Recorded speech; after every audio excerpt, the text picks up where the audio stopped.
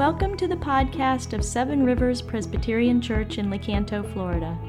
Our passion is to be a church that enjoys God, experiences His grace, and reflects His love to our community and beyond. To join our local body in financial support of this ministry, visit our website at sevenrivers.org.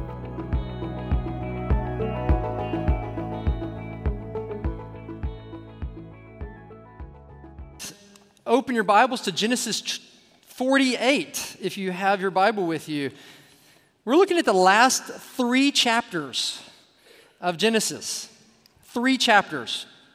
A sermon should be under about 2 hours, and we'll get to eating. Just kidding. It's been quite a ride through Genesis, right? The creation of the world, of humanity, the fall, our rebellion against God. If anyone thinks that Christianity or the Bible is full of a bunch of heroes and good people, then you haven't been listening. You haven't read Genesis, right? It's more about a great God in the business of saving a rebellious people. So Abraham, God saves Abraham, brings him to himself. He has Isaac. Isaac has Jacob. Jacob has 12 sons, and one of his 12 sons, Joseph, becomes the second most powerful person in all of Egypt. And then he brings his family to Egypt, and Jacob here is about to die. It's all about to close, and he wants to bless his children. So we pick up there. If you want to stand, I'm going to start in Genesis 48. Verse 1, I'm going to read all 3 chapters.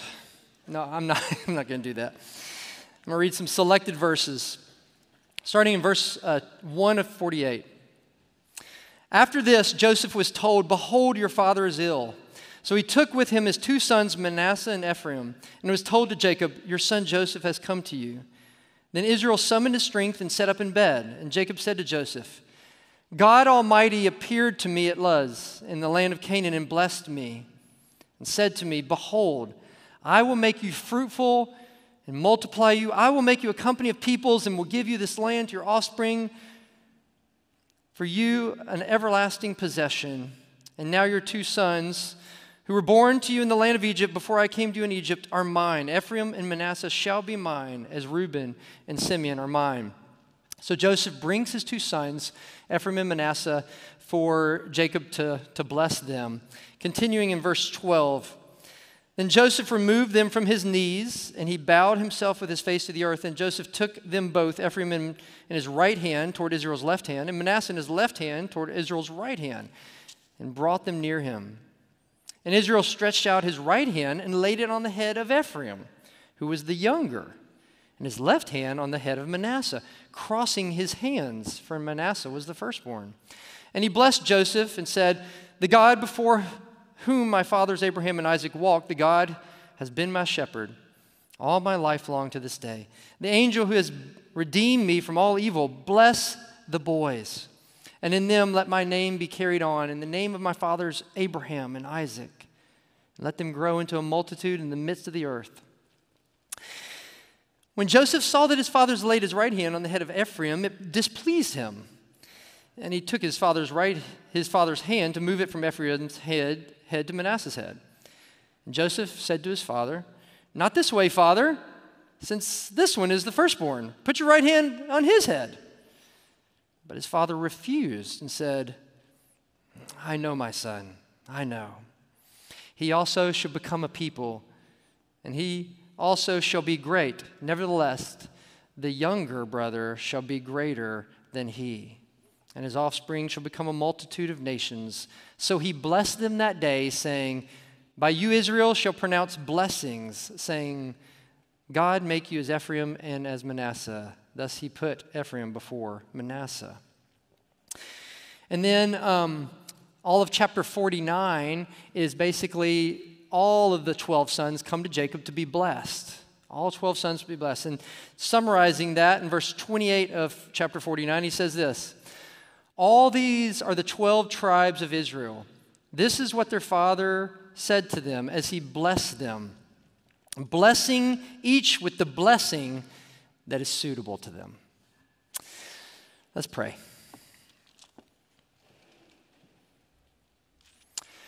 Our gracious Heavenly Father, there's not a doubt that each one of us here is in desperate need, more than we know, to receive the blessing that only you can give us. And so may the words of my mouth and the meditation of my heart be pleasing to you as you, by the power of your Holy Spirit, speak to us that we may receive your blessing with great power. In Jesus' name, amen. You may be seated. So there's a lot of blessing going on in these chapters. Lots of blessing. There's a book written by Gary Smalley and John Trent some years ago called The Blessing. In it, he tells two stories of two different people who came to him for counseling. One of them was named Brian, and Brian's father was a career Marine. That's what he lived for. And his only dream for his father, Brian, was that he be also a Marine, that he would be proud of him. So he raised him as a child with strict discipline, very seldomly showing him ever love and tenderness. Well, Brian grew up and graduated high school, and he went right into the Marine Corps, of course, which pleased his father and gave him his approval. Well, soon after that, for behavior problems, he was dishonorably discharged, and that's when his father cut off his relationship with him. He wanted nothing else to do with him. One day, Brian got a call from his mother that his father had slipped into a coma and was going to die, had had a heart attack. So Brian rushed there to his father's side, and as he's dying, he tells the story of leaning over his father's body, saying, "Dad, please wake up. Please just tell me that you love me." And his father passed away. Another story he tells is about Nancy. Nancy grew up in a wealthy home where her mother dressed her up in really nice clothes and took her to really nice parties as a child. And as she grew up, though, Nancy grew out of her petite form into a bigger boned body with more outdoor interests. And her mother's relationship with her began to change at that point.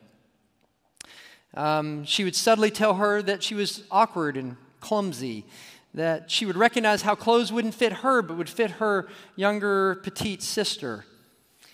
She even stopped inviting her to parties and actually said to her, "You wouldn't want to go and be embarrassed in front of your other friends the way you look, do you?" And this led to lifelong feelings of inferiority and a lifelong struggle with her weight. See, both Brian and Nancy lived their lives, the rest of their lives, in search of the blessing from their parents that they never received. Both were longing to hear from someone significant, apart from their career or their weight or anything about them, say to them, "I love you, I delight in you, just as you are." Jacob showed up in Genesis 15 chapters ago, and much of his whole life was lived searching for this blessing. He came out of the womb grabbing at his brother's heel, trying to be first in the family. He later tried to steal it from his brother. He tried to deceive his father into getting this blessing. He later even wrestled with God, saying, "I will not let you go until you give me this blessing." Jacob, like Brian and Nancy, had a deep longing in him to simply hear from someone significant say, "I love you and I delight in you just as you are." And the Bible makes clear that this is not just Jacob and Brian and Nancy's story. This is our story as well. Every one of us here is in deep search for this blessing. It's the longing of every human heart to hear someone significant that we admire speak these words into our soul. "You are loved. You are delighted in, just as you are."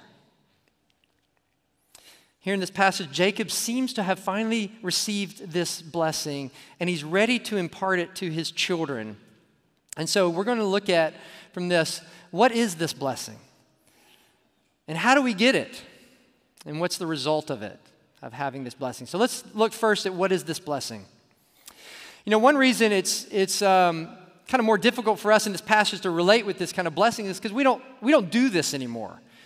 we use this word blessing pretty differently, right? I mean, we will say things like, have a blessed day. It's like, have a good day. Or, we think of it as a feeling, like, how you doing? I'm feeling pretty blessed, those of us from the South know the famous term, bless your heart. Just bless your little heart, which Wikipedia gives this semantic range of meaning from sincere felt compassion all the way to, it says, a precursor for an insult in order to lessen its severity. I thought pretty accurate. It says you got to listen to the tone. That's the key.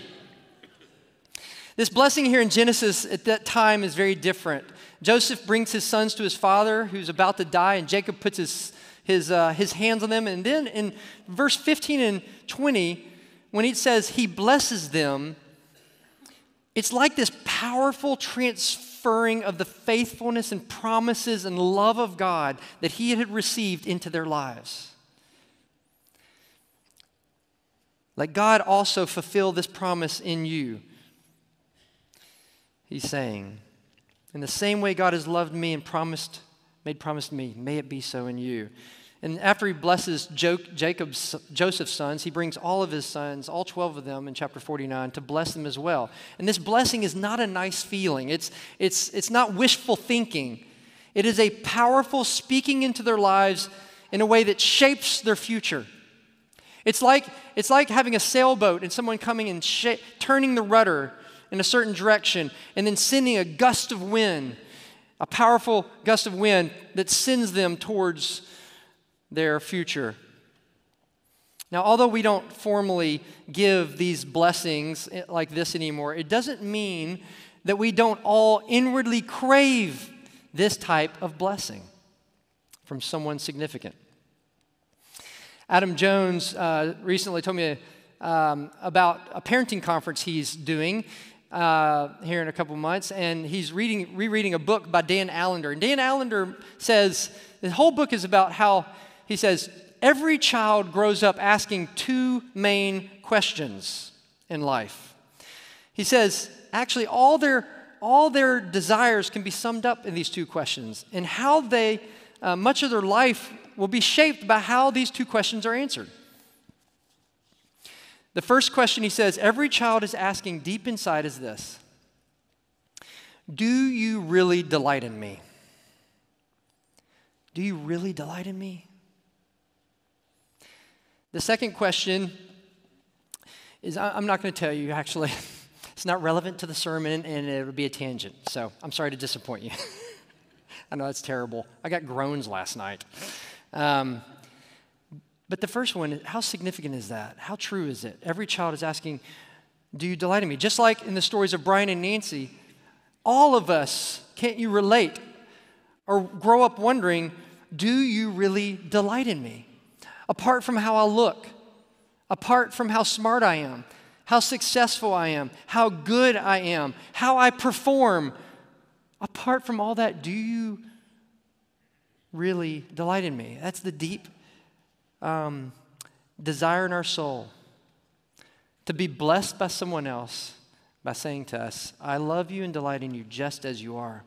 And this is really humbling if you are a parent, because even though we don't formally and intentionally bless our children sometimes like that, in the same way here, we're always informally and unintentionally blessing our children by the 99% of our unpremeditated actions in any given day. We're communicating something to them. I meet with a discipleship group every Thursday morning, and we were looking at this curriculum that was about self-image this last Thursday, and it brought up something about this. It said this.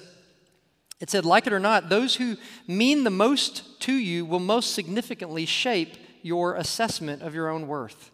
A bad self-image often comes from an improper assessment of your worth that's communicated to you by those that are most important to you. It's a shaping of your life, depending on how your parents gave you the blessing. I have a good friend who has a position, pretty high position of authority, and And he was telling me one time how he struggles really to speak up with really conviction. He feels like I just can't find my voice. And he told me, he said, the reason why I think this is because when I was growing up, my father would always work on cars, and my brother and I would always help him. And my older brother, though, he always got to be the one that actually worked on the cars. And I always had to stand by the side of the car and just kind of hand them tools. And I always longed for my father to invite me into working on the car. And then he said, I feel like this is why I lack confidence, even in his late 40s. So let me speak to us as parents for a minute. And that's whether you still have children at home or your parents or your children are grown and out of the home. Our children are still asking this children, do you really love and delight in me just as I am? And you are answering this question for them, whether verbally or non-verbally, or you have. And to the extent your message has been or is, I will delight in you and love you if you perform or you're smart enough or pretty enough, is to the extent that your children and our children will go out into the world searching for the blessing from anyone or anything else in life. The blessing is powerful. It shapes who we are, and it influences our future and sets a direction for our life. And I'm a parent, and this is really hard stuff, right? It's hard enough to find socks on a school day that match, much less to have the energy to bless our children all the time. It's not easy. But even there's a more deeper reason that it's difficult for us parents to do this, and it's because that it's in us. If we haven't experienced, to the extent that we haven't experienced the blessing, it's to the extent that we aren't able to give it to them. We'll actually try to find that blessing through and in them. It's one reason that Nancy's mother from the story put so much pressure on Nancy, right? She was still looking for the blessing. Please be pretty and make me look good in front of my friends. And the story goes on to share how Nancy did that the same way she confessed with her two daughters. And I don't know about you, but I can relate. I find it so easy to subtly put pressure on my children to perform. And couldn't it be because at those times I'm not experiencing and living in hope of this blessing that I already have? I have several children in the family that are really good at soccer, right? And so I get this principle. I think about it sometimes, and even though we love soccer and they're pretty good at soccer, I tell them sometimes before a game or at night, I say, listen, I want you to know that regardless of how you play, whether you score goals or not, I'm really proud of you. I'll still love and delight in you just as much. So I really believe that's true.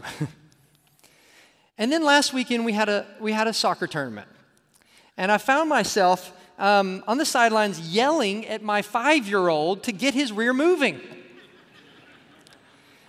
I was that guy,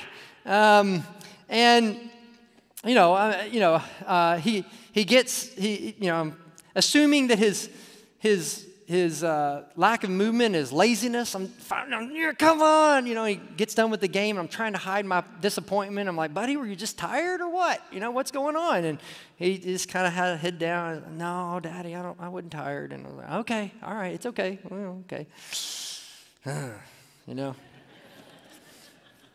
Make me look good. He gets in the car later, and he just kind of randomly says, Daddy, do you know why I wasn't running so much? I said, no, buddy, why? He said, there's some really big boys on their team, and to be honest, I was kind of scared. And I looked at him and, I said, well, suck it up next time. Come on. That's ridiculous. No, I didn't say that at all. Can you imagine? That'd have been so bad, so terrible. The thought of me doing that, okay. No, my heart melted. And to be honest, my sinful self was right before me. Like, what matters most was just before me. My sinful soul that really wanted more than him enjoying the game, I wanted him to make me look good in ways. And I wanted blessing from that, from a 5-year-old soccer game, recreation soccer.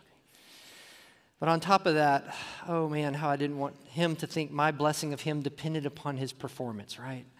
I wanted him to feel free to be scared, to even if he didn't want to play. I wanted him to deeply inside know, sincerely, I love you and I am delighted in you just as you are all the time. And this is the blessing that we all long to hear that powerfully shapes our life. So that is the blessing. Well, how do we get this blessing? How do we get this blessing? Because to be honest, all of us who've been parents, all of our own parents, all of our parents have failed to give this blessing to us, to children in this way. It's in all of us, and it's so easy to base our love and delight on their performance of our children. Joseph was thinking like this when he brought his 2 sons to Jacob to be blessed, right? We see this in verse 13 because he comes as a proud father of these 2 children, Ephraim and Manasseh, and he brings them up and takes them off the knee and he puts them on his father. And then, he puts his left hand, Jacob's left hand, he puts his younger son, his right hand goes to Manasseh. Manasseh's the oldest. He's to get the primary blessing because he deserves it. And then something strange happens in verse 14. Jacob just crosses his hands. He puts his right hand on younger Ephraim. Well, Jacob doesn't like that. And he's like, well, he's kind of old, not seeing pretty good. So he takes his arms, and it's almost like an arm wrestling match, to try to get his right hand. And Jacob, he's like, I know exactly what I'm doing. This is very intentional. He says, listen, both are going to be great, but the younger will be greater than the older. Well, why in the world does he do that? Well, it doesn't say in the text. He just does it. But from the rest of the story in Genesis, we can infer why. Because this is the whole story. See, Jacob knew from Genesis 3 that because of our sin, he had learned nobody deserves the blessing. We not only lost the blessing, but we actually deserve to be cut off from all of God's blessing. And once cut off from God's blessing, that's the reason why we go about searching for anyone and everything else to give us this blessing. And we keep seeing this pattern in Genesis that's unlike anything else in all of religion. God will give his blessing to those that don't deserve it. Period. The blessing goes to those who don't deserve it. So God chooses to bless quiet Isaac instead of older, skillful Ishmael. He chooses to bless younger, deceiving, sinful Jacob instead of his older brother Esau. And Jacob gives the blessing to younger Manasseh. And then an even bigger shocker, in verses 8 and 12 of 49, he passes the blessing to Judah instead of oldest son Reuben or this favored son Joseph for no apparent reason. In chapter 49, verses 8, Judah, your brothers shall praise you. All your brothers shall praise you. Your hand shall be on the neck of your enemies. Your father's sons shall bow down before you. Verse 10, the scepter shall not depart from Judah. There will always be a king that comes from Judah. Nor the ruler's staff from between his feet until tribute comes to him. Tribute meaning till the one to whom it really belongs to will come to the line of Judah. And to him shall be the obedience of all peoples. Well, good night. Judah who helped sell his brothers his brother Joseph into slavery. Judah who slept with his daughter-in-law thinking she's a prostitute. Judah, yes, who didn't deserve it would receive this blessing of God's promise being fulfilled through his family line. See, Jacob had learned how we get this blessing. God will give his blessing to those that don't deserve it by grace. By grace. God's love and delight for him and for you would come to those that don't deserve it without merit, by grace. You know, there's another story in that book, The Blessing, that really struck me. There's a secular university that had this Christian professor, and he taught a speech class. And in this speech class, he would begin the speech class going around the room, and he would have every student tell what they like or they don't like about themselves. And he did this, and all of a sudden he comes to a girl in the back of the room.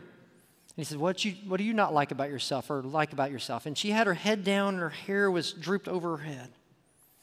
She didn't respond. So he walks over to her and says, dear, what do you not like about yourself or you like about yourself? And Dorothy sat up in her chair and she pulled back her hair and she reveals a large birthmark on the side of her face. She looks up and says, that is what I don't like about myself. The professor was moved with compassion and he pulls up a chair beside her and he gave her a hug and he gently kissed that birthmark and said, that's okay, because God and I still think you're beautiful. What a powerful blessing into her life. He says that Dorothy sat in her chair crying uncontrollably for 20 minutes and then was able to tell as students kind of gathered around, and she told them, she said, I grew up and I always longed for my mother to touch my face, but she never did. My parents would not do that. There's little doubt that all of our parents have failed in some way to perfectly pass on this blessing of being loved and delighted in, completely apart from our looks or our performance to us. All of us here. And there's little doubt that we as parents have failed to pass this on to our children. And that's why there's an invitation here. There's an invitation for someone much more significant than a parent to speak into your life in a way that can reshape your story. And God wants you and I this morning to receive that powerful blessing from him. So how do we get it? How can we get it? See, this blessing given to Judah in chapter 49 contains a promise. It's a promise of a future king and a savior. And the answer of how God will love and delight in a sinful, undeserving people will not be through their performance, but from a person of God, namely his own son. 1,800 years, Jesus pops onto the scene from the tribe of Judah, it says, and it was clear that Jesus perfectly had the pleasure of God. At his baptism, he shows up and the audible voice says, this is my son with whom I am well pleased. I'm so delighted in him. I love him apart from anything else. And it's clear that Jesus' mission was to bring this blessing to everyone who didn't have it. A leper comes up to him, a leper who's not touched by anyone. He's outcast. He's the epitome of someone who doesn't have blessing. And he says, can you make me clean? What he's asking is, can you give me this blessing? And what does Jesus do? He doesn't just go up and say, be clean, right? He goes up and does what? He touches him, right? Maybe on the face. And then he made him well. It was clear that Jesus would ultimately bring God's blessing by going to a cross.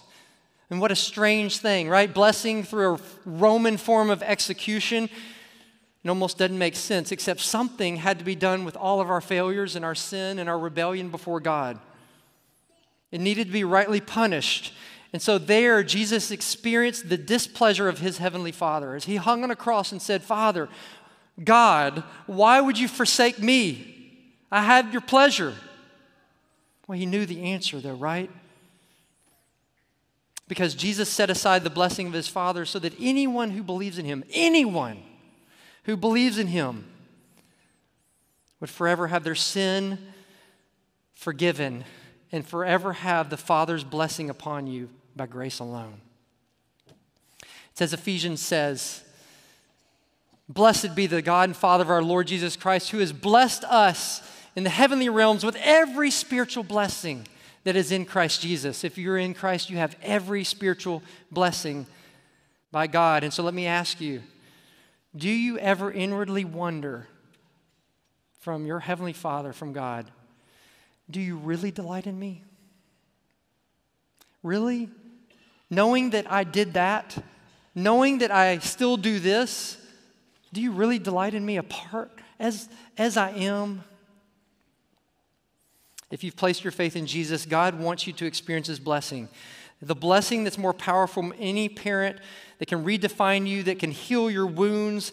A blessing that can blow a fresh wind of His Holy Spirit into you. It sets a new direction in your life because you feel deep inside of you this compassionate embrace, this touch on your face, this fatherly kiss. It's a hearing the most significant person in the universe say, "I love you and I delight in you just as you are."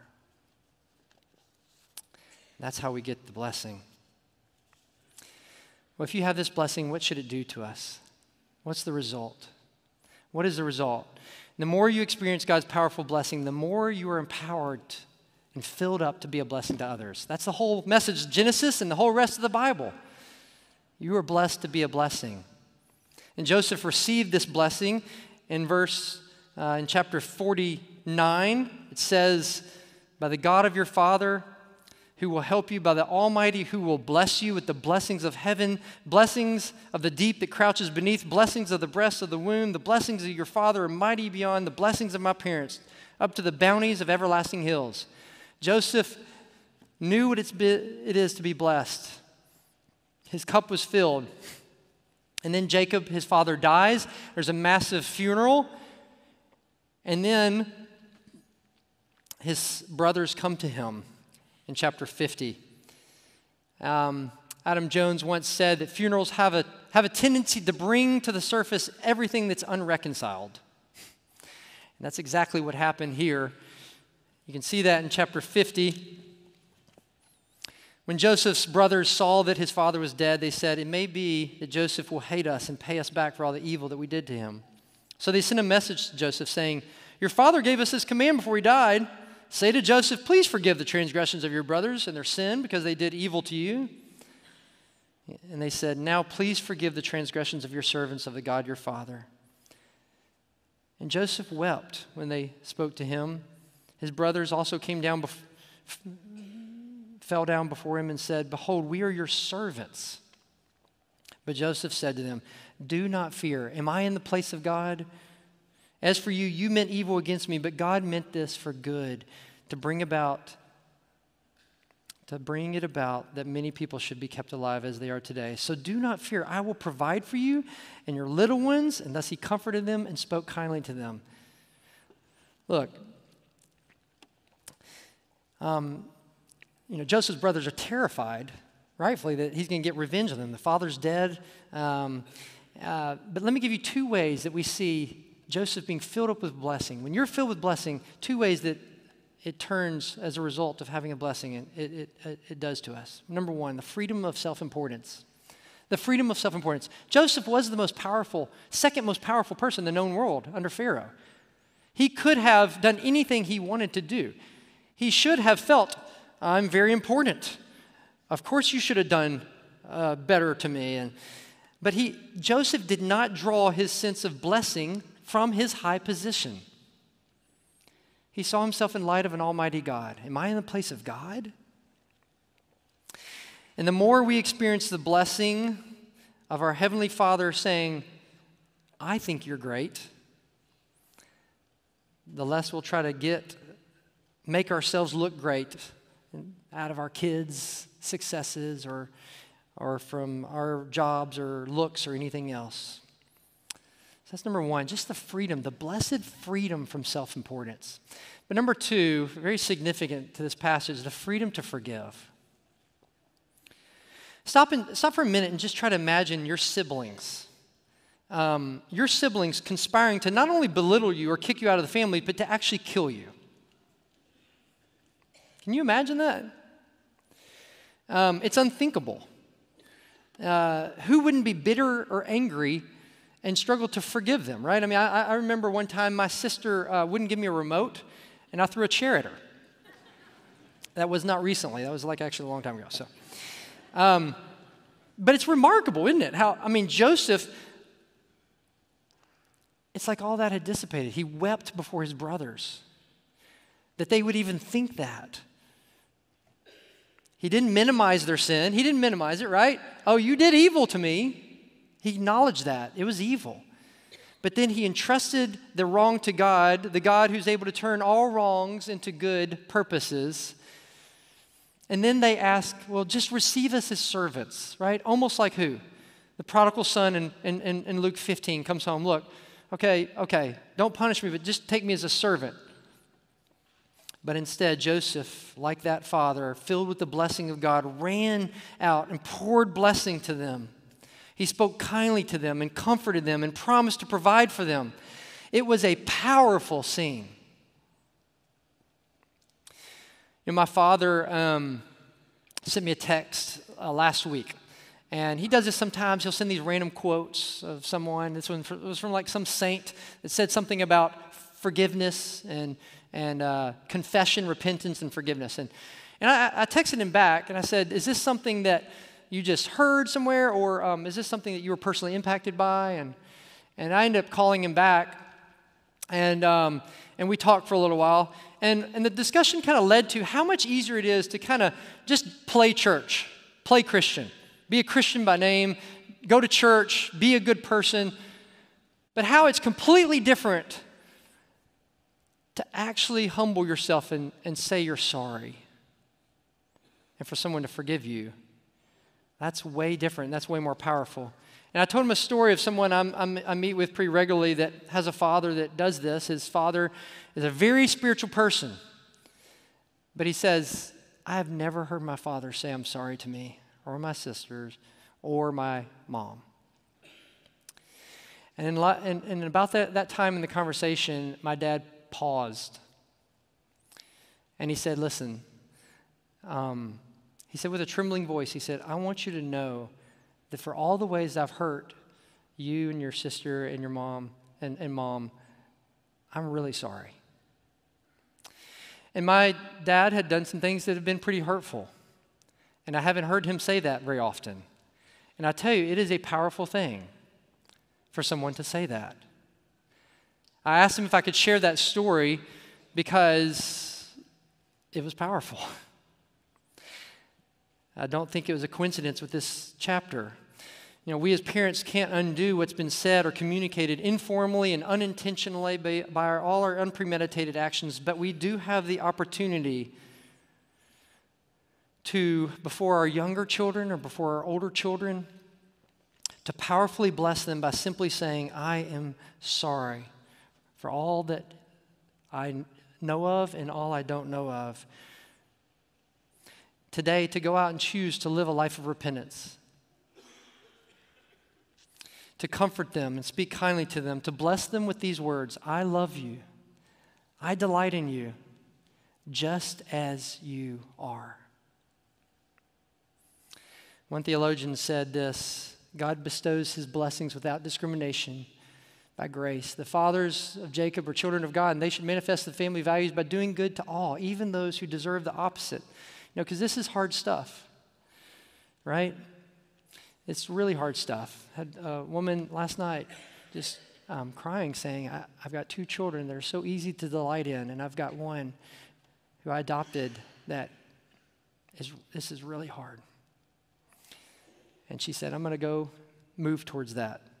And another one that said, I'm going to go and write letters to my children today and tell them I delight in them because I don't know that they know that. How powerful this could be. It's hard. It is hard. It is not easy, especially to hard children or family members who have really hurt us, right? Unless we are deeply, deeply experiencing the blessing of the God to whom knows us nothing but punishment in his anger, but instead runs towards us as a heavenly Father, full of nothing but love and delight for us, just as we are. So this is the story of Genesis, and this is the story of the rest of the Bible. This God who runs to us. It began in a garden. It's ending in a coffin, but it's far from the end of the story. Jacob and Joseph died knowing that Egypt in this life was not their true home. They set their eyes on the home that God had promised them, where all things would be made right again, all wrongs turned to right, and where they and us will be one day and see a heavenly Father running towards us with his warm embrace of love and delight. Let's pray.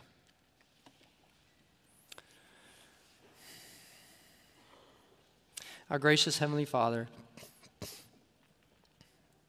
there's no doubt in this room that there are some who need to hear this blessing because they never received it. And I just pray right now, whether for they've already done this and received your blessing, or for the first time, they would just say, I want this blessing, the love that comes through the Son, Jesus Christ. And for those of us who need to communicate to our children this blessing, Lord, I pray that you would empower them to do that, because through that, Lord, you could change our whole family stories. So the power of the Holy Spirit, Lord, may it be upon us now, the blessing of our Heavenly Father that loves and delights in us. In Jesus' name we pray. Amen.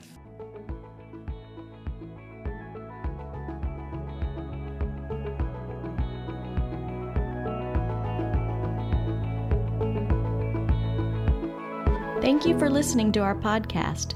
If you would like more information or would like to help support the local body of Seven Rivers, please visit our website at sevenrivers.org.